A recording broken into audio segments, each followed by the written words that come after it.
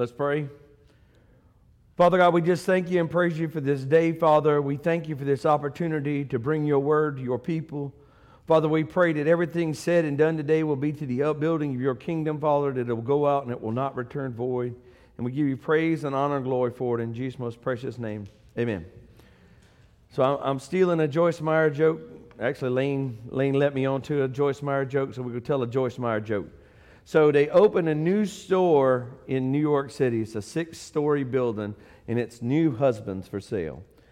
And the only rule is once you leave one floor and go to the next floor, you cannot come back. So on floor 1, they have husbands with a job. And everybody looked around a second and went up to the next floor. Floor 2 has husbands with a job who loves kids. They looked around floor 2 and went right on up to 3. 3, the husbands had a job, loves kids, and were good looking. They looked around for just a few minutes and right on up to floor 4. On 4, they had husbands with a job, loves kids, good looking, and helped at home. That's a pretty good deal, I'm just going to say.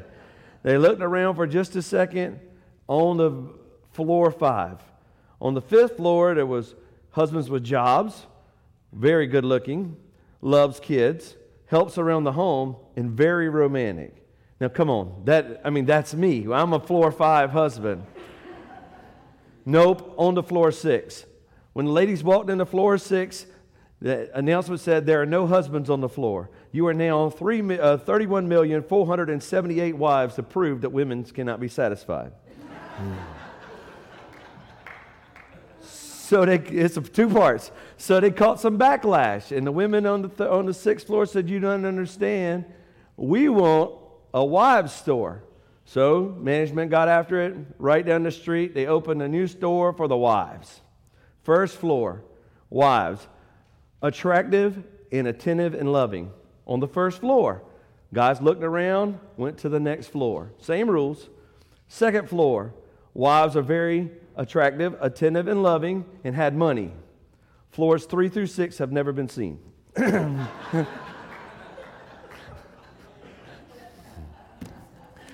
It was long, but, y'all can throw rocks at Joyce Meyer if you don't like it. I changed it up a little bit. She used other words, but we got it. You got it.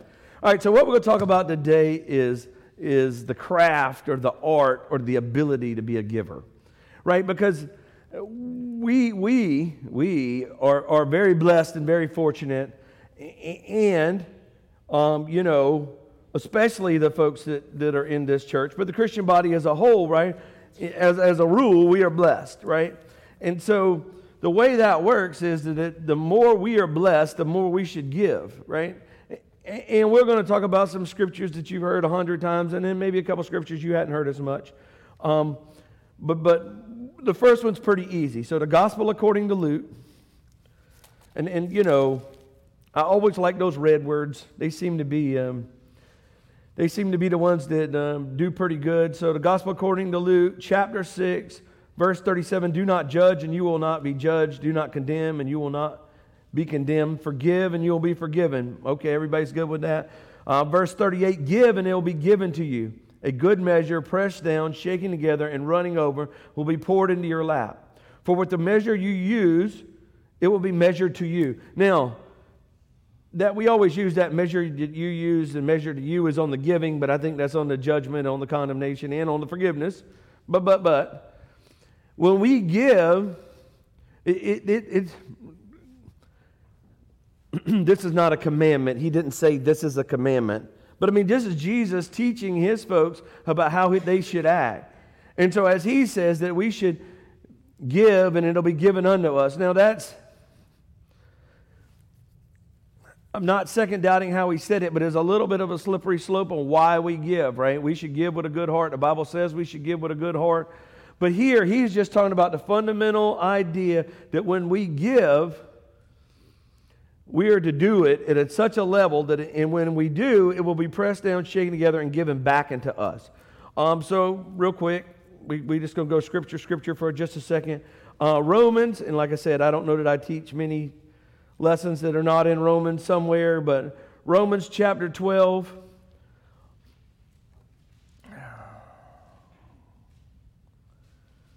Let's go to 3. For by the grace given to me, I say to every one of you, do not think highly of yourselves, but rather think of yourself with sober judgment in accordance with the faith God has distributed each of you. For just as each of us has one body with many members, these are the members that do not all have the same function. So in Christ, we, though many, form one body. Each member belongs to all the others, for we have different gifts. And according to the grace given to each of us, if your gift is prophesying, then prophesy. According to the gifts, in accordance with your faith. If it is serving, then serve. If it is teaching, then teach. If it's to encourage, then encourage. If it is giving, then give generously. If it is to lead, to do so diligently. If it's to show mercy, to do it cheerfully. Now, I'm going to tell you, with all of those gifts, right? All of those gifts that are in this, how many of y'all believe that we could have more than one of those gifts, right? I mean, we could be a leader, we could be an encourager, right? We can also be a giver. In fact, I believe that as the body of Christ, even though we have separate tasks, that we all should be in this group, right? We should all be in the serving group. We should all be in the encouraging group. I mean, heck, we should all be in the prophesying group. But we should all be in the giving group, right? We should not, everybody here and everybody listening around the world, all 129 of y'all, or however many it is this week, should be working hard into finding places where we can show God's love and mercy. And sometimes that's with encouragement. And sometimes that's in serving. And sometimes that's in giving. A lot of times, the way the world works is the almighty dollar, right? We hear about it regularly. I mean, the price, Savannah's not here, but the price of gas is up and the groceries are up. And even more now, it is important for the body of Christ to be looking for opportunities to bless the people around us. It is easy to give when everything is very abundant, right? We could go back to farming for just a second. When fertilizer's cheap and we get lots of rain and everybody's making 150 bushels to the acre of corn costs like $4 or $5 a bag, right? It's easy. Everybody got corn. Corn's coming out the ears. But when times are tough and the fertilizer cost is up and the rain levels are down, this year corn is going to be very difficult, right? And that's just and it's not just corn, it's everything. But even more now, in the tough times, we should focus on being a good giver. Because if you believe what Jesus said in Luke, you don't care whether it's going to rain or not. You don't care what the economy looks like, whether the stock market's up or down, whether inflation's up or down, whether gas is $3, $4, $5, $7, $8, $10 a gallon. It doesn't really matter. Because in the gospel according to Luke, Jesus said specifically, if you give, it'll be given back to you. And we think of giving as it has a limited supply, right? Because I make X and I spend Y, and what I have and the difference is what I have to give. But I'm going to tell you that God's supply is not limited, and you cannot outgive God. So when we focus on giving, and listen, it's not necessarily money. That's just an easy example to give. If it's to give mercy, if it's to give encouragement, if it's to give time, right? All of those things that are in this same thing, it's our job to give, period. It's kind of orders from headquarters. All right, so if you would, turn with me to 2 Corinthians.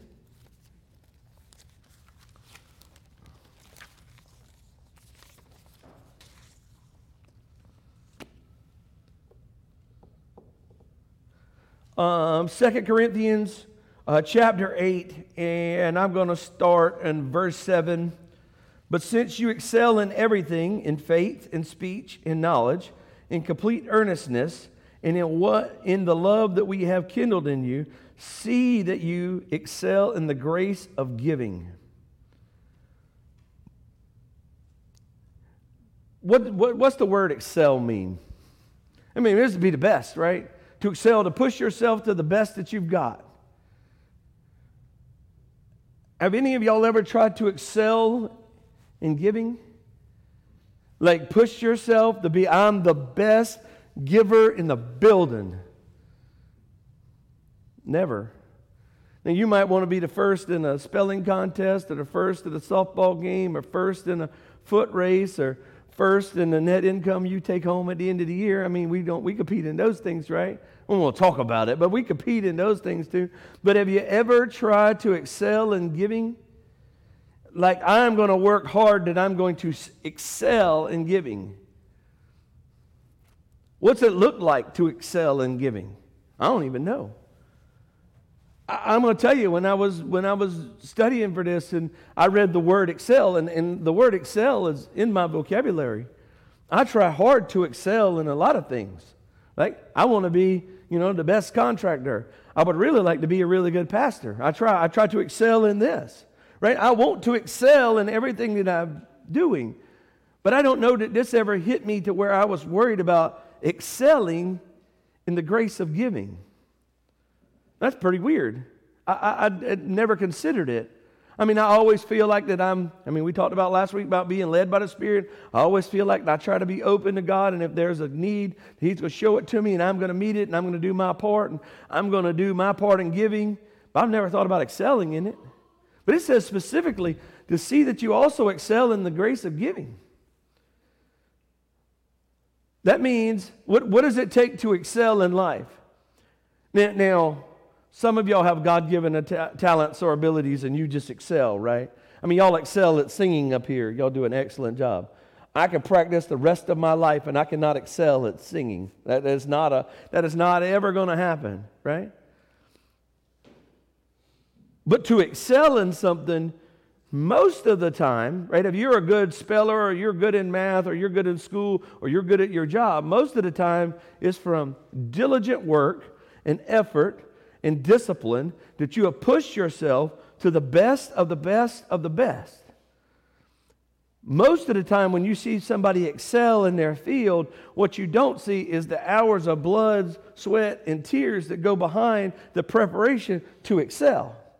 I guarantee you those little kids on the spelling bee on TV didn't show up that morning and go, I think I'm going to give this a run.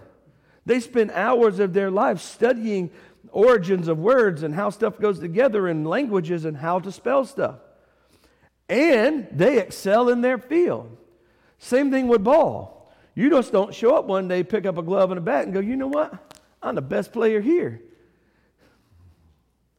It is blood, sweat, and tears. Trust me, I have thread marks on my ankle right now that says that we put in hours to try to excel at our sport, to where I'm catching and for my girls pitching, and I don't excel at catching all the time. Or either they don't excel at pitching all the time and it's not catchable. Whatever, y'all make your own thing. But my right ankle is currently bruised for sure. But to excel at something, you have to think about it, and you have to make a plan, and you have to be determined, and you have to have a goal to excel. It's just not something that, you might could excel at being a bad apple. I guess you could do that without working really hard. But to do good, it takes time, work, discipline, effort.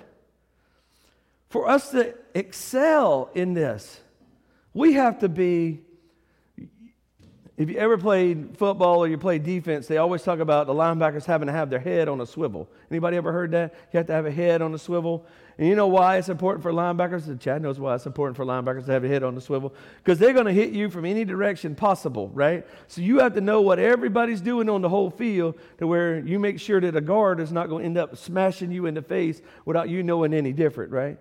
So to excel as being a giver, you have to have your head on a swivel. You have to be looking for opportunities to give to folks. No, I'm not talking about your kids. I'm not talking about your spouse. I'm not talking about your family. Them people are easy to give to, right? Some of us still struggle with giving to our family, but that's not the folks I'm talking about. I'm talking about the folks that in 1 John. Let's go to 1 John.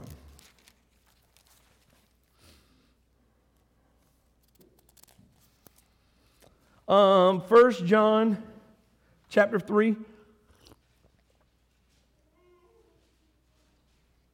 In verse 16. So this is how we know what love is. Jesus Christ laid down his life for us, that we ought to lay down our lives for our brothers and sisters. And if anyone has material possessions and sees a brother or sister in need, but has no pity on them, how can the love of God be in that person? That's tough. That's tough. Because I know, look, it's a different time. It is tough. And you see folks that are, made bad decisions and be strung out on drugs. And it is tough. It's tough to give your money, right? And I always worry about, and probably shouldn't, but I know you do too, worry about, if I give them this money, are they just going to drink it or smoke it or inject it or whatever? Am I supporting a habit, right? And that's tough. And a lot of times when I see those kinds of folks, I really pray, like, Lord, please tell me, is that real or not? Is the need real or not? Are they hustling or not? Is it real or not? And that's my goal. I want to know. Is it real or not? And sometimes I go, nope, ain't giving them no money. And sometimes I'll walk across a stinking parking lot and hand people money that I had in the physical believe that there is no reason I should give that person money. But I want to excel in giving. I want to be led by God to be in the right place at the right time, at the right opportunity to excel in giving. Why? Where I can stand up here and tell y'all how much money I get? I never told you that. A couple of specific examples to make my sermon work. Other than that, you don't know. We're not supposed to. We're supposed to do that in private. You could be sitting here right now and be the best giver in the whole joint, and you just go, I live this sermon. I don't have to preach it. I live it. And that is fantastic. That's how we're supposed to live this sermon. We're supposed to live this sermon in private. Y'all know that? The Gospel according to Matthew.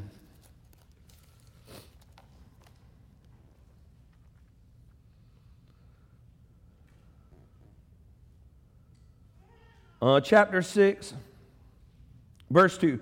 So when you give to the needy, do not announce it with trumpets, as the hypocrites do in the synagogues or on the streets, to be honored by others. For truly I tell you, they have received their reward in full. But when you give to the needy, do not let your left hand know what your right hand is doing, so that you may give in secret. Then your Father who sees it done in secret will reward you. See, y'all have no idea, and as a whole, what kind of money this church gives into the community, into ministries, into everything. And it's always a question, right? When we have that business meeting, and it's always a question of how much detail. But then you come back to here in Matthew 6 and you go, well, we're not supposed to tell, right? But we are, but we aren't. We're supposed to be example for the people who go to church here and the people who are associated with us, and we're supposed to show what we do, but that's not really what we're supposed to do, right? So it's y'all remember a couple weeks ago we did the offering for the Gideons? Y'all remember that? And that's one of the smaller ministries that our contributions go to, and as God would have it, because I would say that luck would have it, but luck has nothing to do with it. As God would have it, Dr. Bill walked in this morning and handed me the envelope that was the receipt of the money that we gave to the Gideons as a church.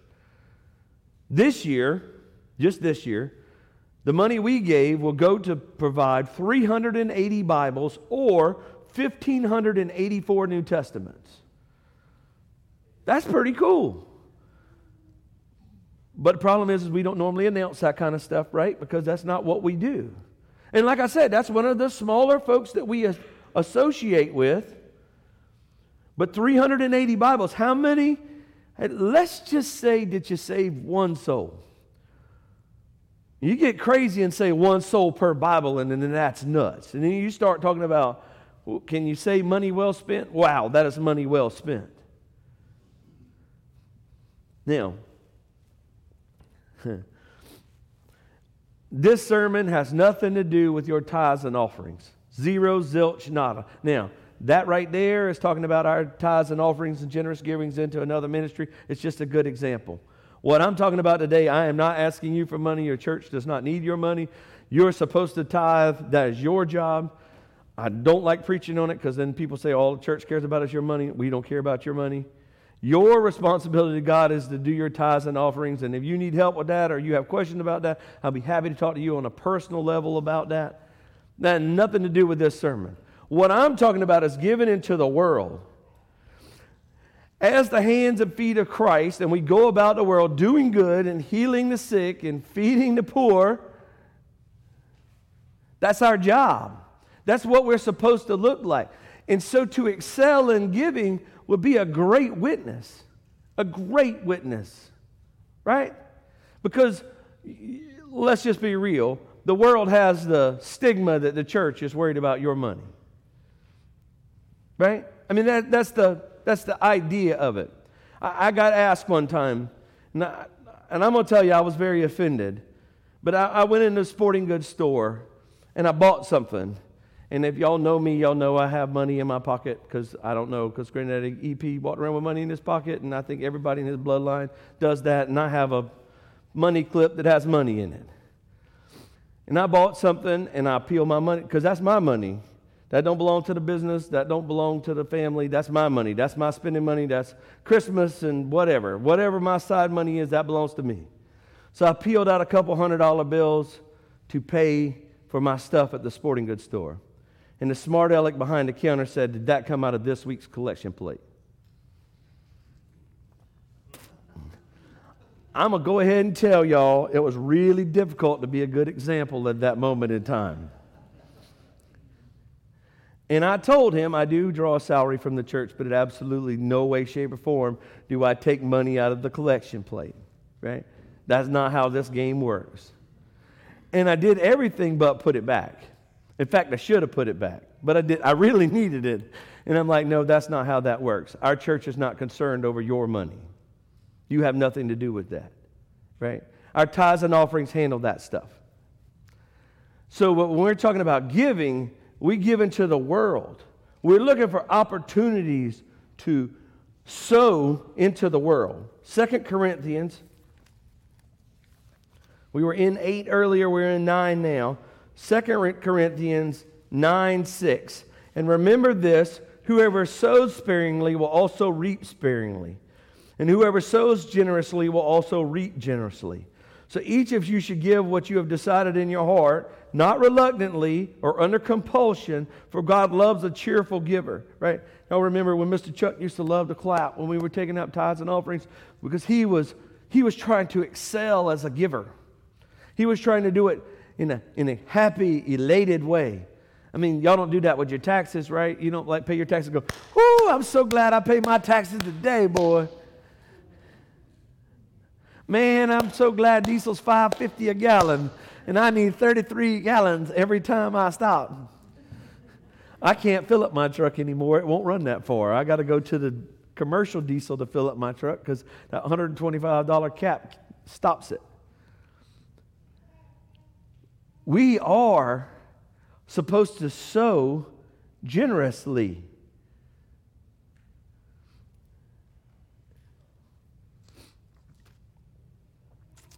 My best example of someone who is generous. You ever been in a meat and three where they served your food? Right? You know what I'm talking about? Like the old Carrie Hilliards or even the IGA or whatever, and you go through and I want that and that and that.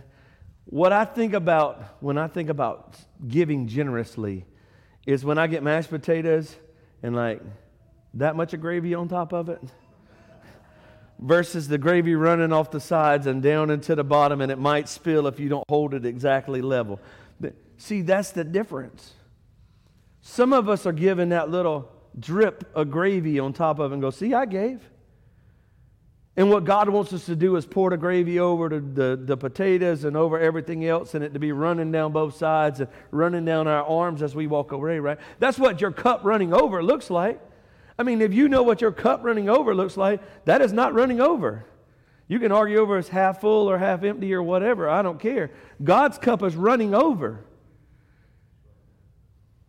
That's what generously looks like. It would be like holding it under the spigot as the water continues to pour onto the floor and you're worried about whether or not you're going to be thirsty or not. No. Because when you give and it's given back to you and it's running over, how could you run out of water if it's running over? You'd have to dump the cup out and then put it back under there and it's still running over. So that's what generously looks like. It's not like this much. It's not a little bit. Now. Man, God's amazing, but I hear, like, in my spirit, questions bounce back from the congregation. Well, how about if I'm on a fixed income? I get it. Give appropriately to you. If you go back to Romans where it says that you're giving or serving or prophesying according to yours.